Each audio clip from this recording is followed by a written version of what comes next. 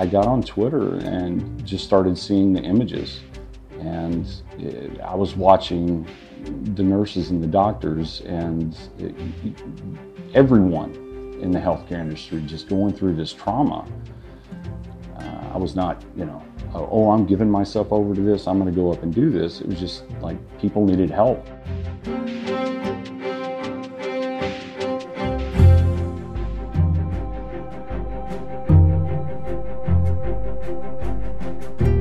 Welcome back to Epidemic, the podcast about the science, public health, and social impacts of the coronavirus pandemic. I'm your host, Dr. Celine Gounder.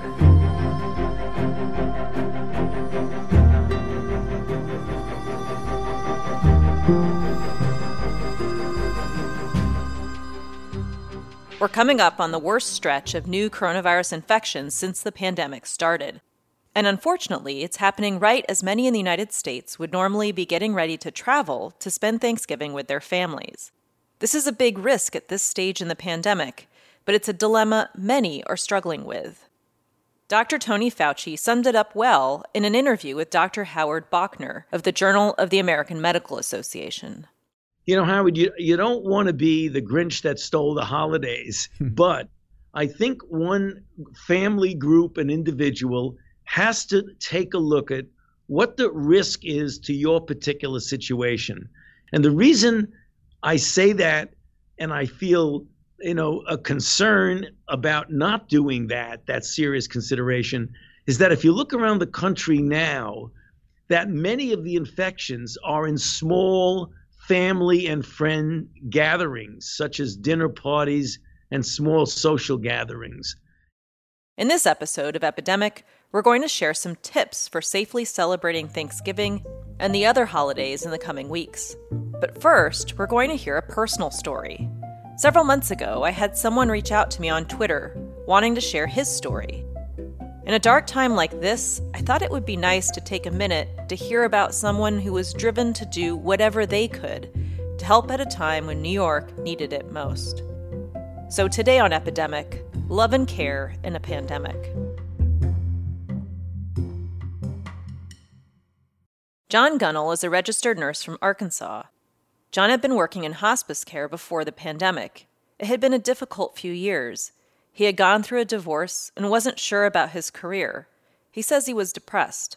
A few months before the pandemic, John took a job as a supervisor at a nursing and rehab facility outside Little Rock. As the coronavirus outbreak was spreading in New York and Seattle, John was thinking about his own patients. Being a house supervisor at a nursing and rehab facility, you have all these geriatric patients that are very susceptible. So we were trying to put guidelines in place at that point.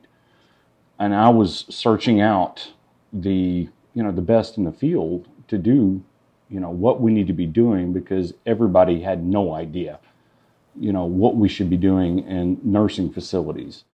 The work was hard. So one of the things John would do after his shift to decompress was listen to the radio and podcasts. One of his favorites is the Dan Le Batard Show. And so I was sitting outside after I got back. I was working 2 16-hour shifts on the weekend. And I got in one night around midnight, and I just I got to catch up on these shows. And I happened to be a guest on one of the episodes he listened to that night. Let's see if we get informed here a little bit. Dr. Celine Gounder with us on ESPN Radio. Thank you. He called you the disease detective, and I listened to you, and he asked you where you found hope. Where do you see hope?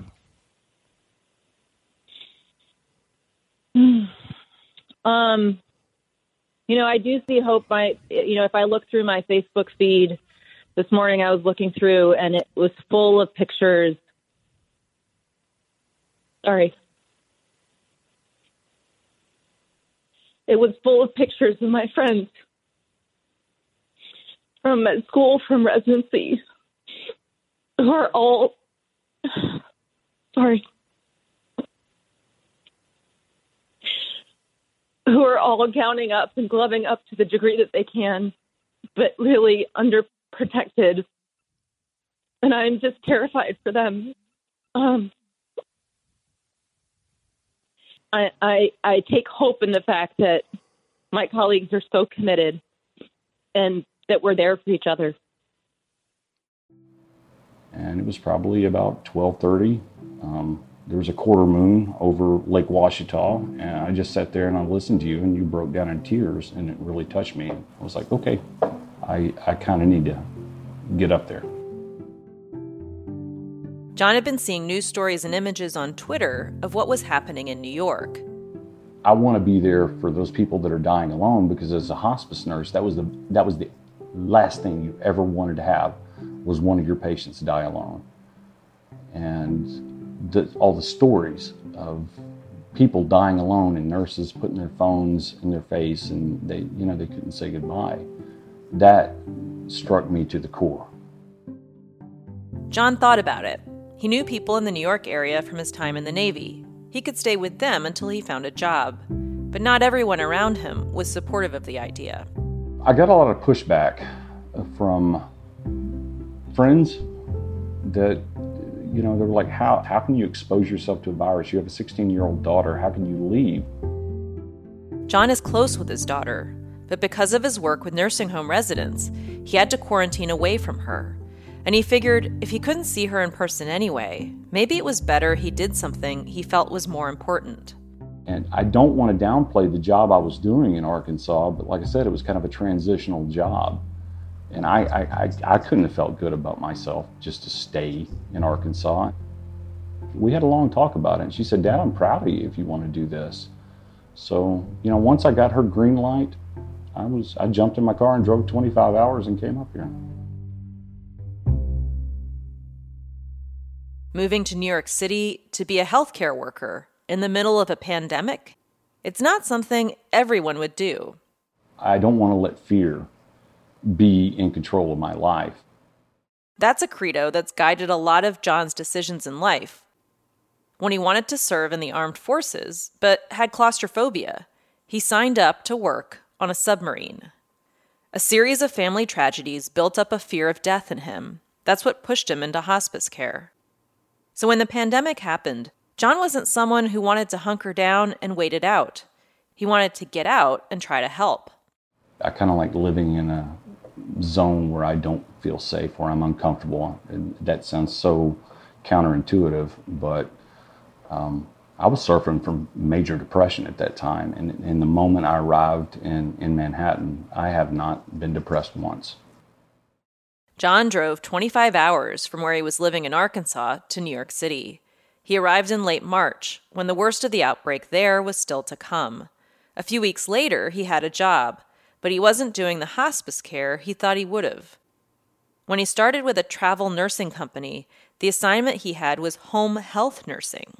And the assignment was about as far away as you could imagine from the lake he was sitting on a few weeks before, listening to the Dan Le Batard Show. John was working in the Bronx. As somebody from Arkansas coming to the Bronx, what did the place look like to you? What stood out to you? What stood out to me was just the empty streets. It felt like the city was at a standstill. You drive by Yankee Stadium, and there's nothing. I just felt alone on the streets. It was like I was the only one, me and the ambulances and a few other essential workers. And I had the streets to myself. It might be an understatement to say that John looked out of place. Here I am, white with this redneck accent, and there was a UPS driver that came up to me one day, and he goes, "Brother, what are you doing here?" He didn't exactly look like a nurse either. After about a week on the job, he'd stopped wearing scrubs in public. Because wearing scrubs, people would give you the side eye because they thought, you probably might be infected. So I stopped wearing scrubs after the first week.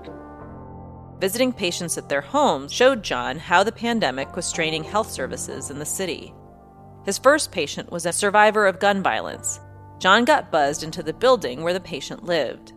So, I went up, and the Jamaican music was so loud, but the odor is the one thing that always hits you.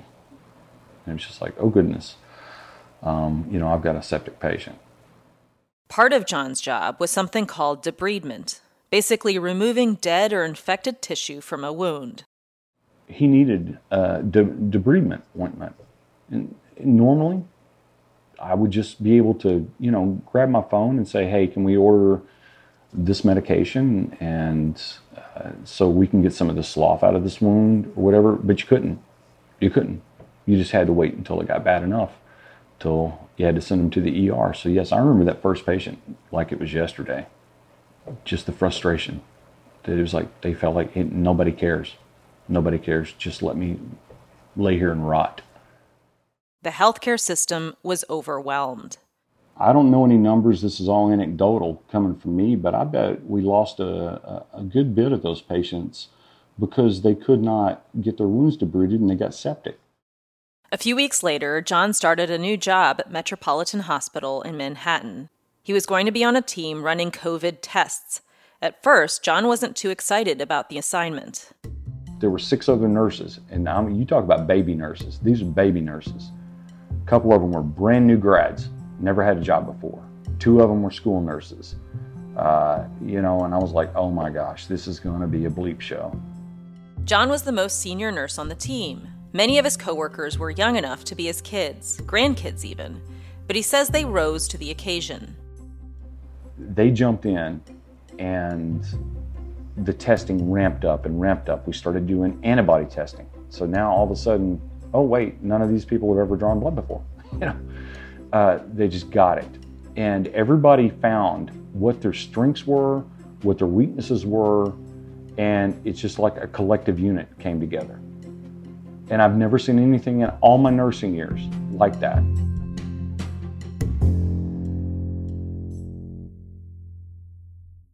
Testing people for COVID also requires a lot of emotional work too, John says. Having to almost reassure every 5 minutes a new patient comes into your room and they're all just so anxiety riddled and terrified. And you almost have to be a little bit of a therapist with everyone that comes in your room. You see 30, 40 people a day. I go home and I can't keep my eyes open. I just fall asleep from emotional exhaustion. And it's just this little group here, and we've become a family. And John may have found something else in New York: love. Shortly before he decided to move to New York and help with the pandemic, John had reconnected with someone from his past. I mentioned to you about being in the Navy back in the 80s. I fell in love. My first love was in Connecticut. But it wasn't meant to be. At least, not then. There were family issues John had to deal with back home in Arkansas, and she wasn't ready to leave Connecticut. So they broke up. 30 years went by before one day, John was sitting outside his place back in Arkansas. So I would, like every afternoon, like I do, pull up, listen to the Le Batard show. I was sitting outside watching the bulls and the goats, and, the phone rang, and, it was her. John had come up to visit her just before he moved to New York. It'd been a hard few years after my divorce. Even though my ex-wife and I have a wonderful relationship, I needed a change of scenery, and the fact that I knew that she was here and I felt so comfortable meeting her again for the first time in 30 years, that had a lot to do with it. And I know that takes some of the shine off of why I came up here, but she's just amazing. And it's one of those little simple twists of fate that happen in your life, and you have to say, okay, I'm going to do this. I wouldn't say that takes the shine off it. If anything, some of the most beautiful stories I've heard during this stretch, including actually one of my best friends, have been what this has meant for them getting close to somebody, whether romantically or not. How has this played out with her? I'm sitting in her kitchen. I have every other weekend off. And so I drive up here every other weekend, and it gets better every other weekend. We talk a lot about the negative aspects of the pandemic on this show, and there are plenty. It's been a scary time, and the burdens of COVID are unfairly levied on some more than others. But the pandemic also creates opportunities to help a city in need reconnect with someone, build a new life. That happens in the middle of a pandemic, too.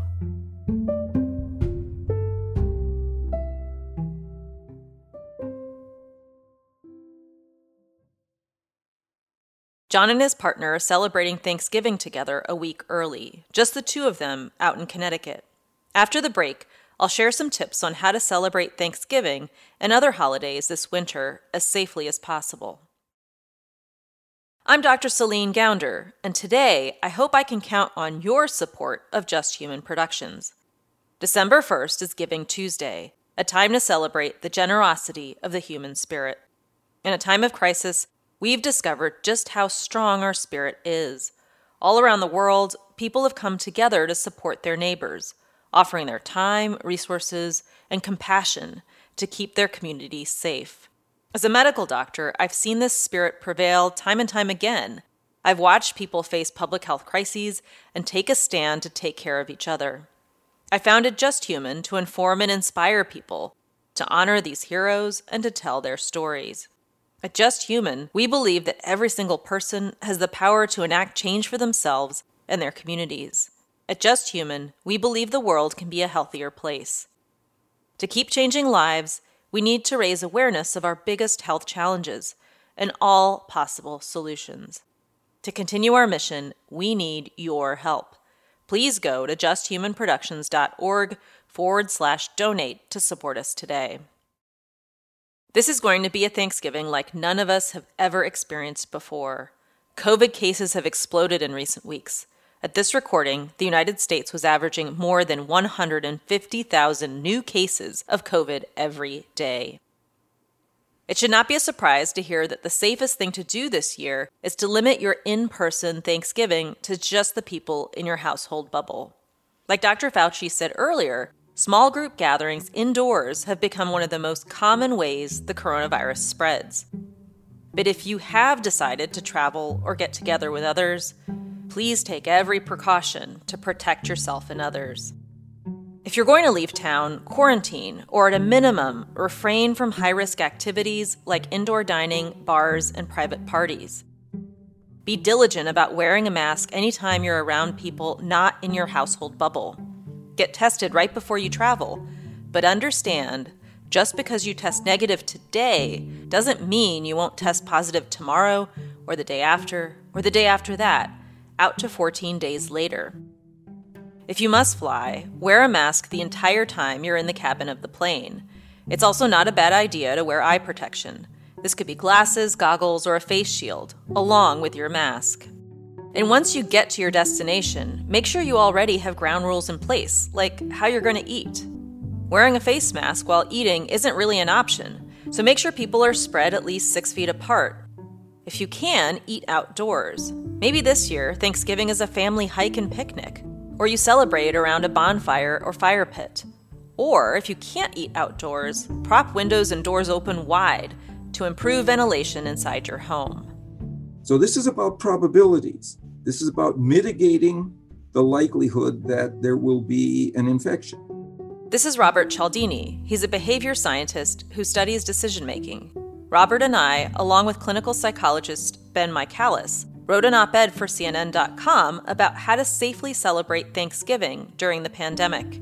If you're going to have a Thanksgiving event where you have a lot of people, you know that you are making yourself susceptible and your guests susceptible to the problem. But what you can do is reduce the probability that there will be an infection as a result using these tips. That means agreeing beforehand on the expectations around social distancing and wearing a mask. As a behavioral scientist, Robert has a few tips on what to do if someone doesn't follow the rules. If somebody appears without a mask, you give them one, right? You look like a caring person who wouldn't want to infect your friends and relatives. Here's a mask. So you have a set of those available. See what Robert did there? He framed wearing a mask as something that a caring person would do. Studies show that linking a request with a positive trait, in this case being a caring person, can increase someone's likelihood of doing what you ask. He also suggested another tip. Phrase the request to wear a mask or social distance as an option, not a command. Of course, it's completely up to you, but we would certainly appreciate it if you did this. And lastly, like at any Thanksgiving, try to avoid a fight.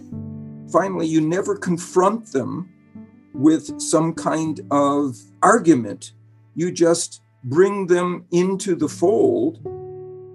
We're all doing things differently this year. I usually travel to spend this holiday with my nieces, but not this year. I'm celebrating with my husband, just the two of us. Robert is also changing things up.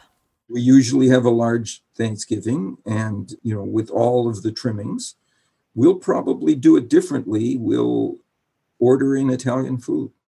And why not order in Italian or Chinese or do something totally different than you normally would for Thanksgiving? If this holiday is going to be different, lean into it. Think about this year as an opportunity to try something new. When you think about what you're thankful for this year, I really hope one of those things is your health.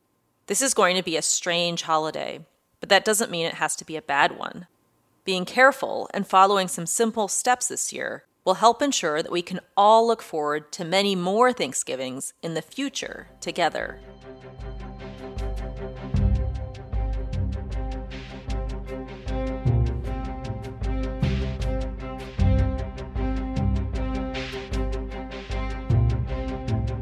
Epidemic is brought to you by Just Human Productions. We're funded in part by listeners like you. We're powered and distributed by Simplecast. Today's episode was produced by Zach Dyer and me. Our music is by the Blue Dot Sessions. Our interns are Tabata Gordillo, Annabelle Chen, and Brian Chen. If you enjoy the show, please tell a friend about it today. And if you haven't already done so, leave us a review on Apple Podcasts.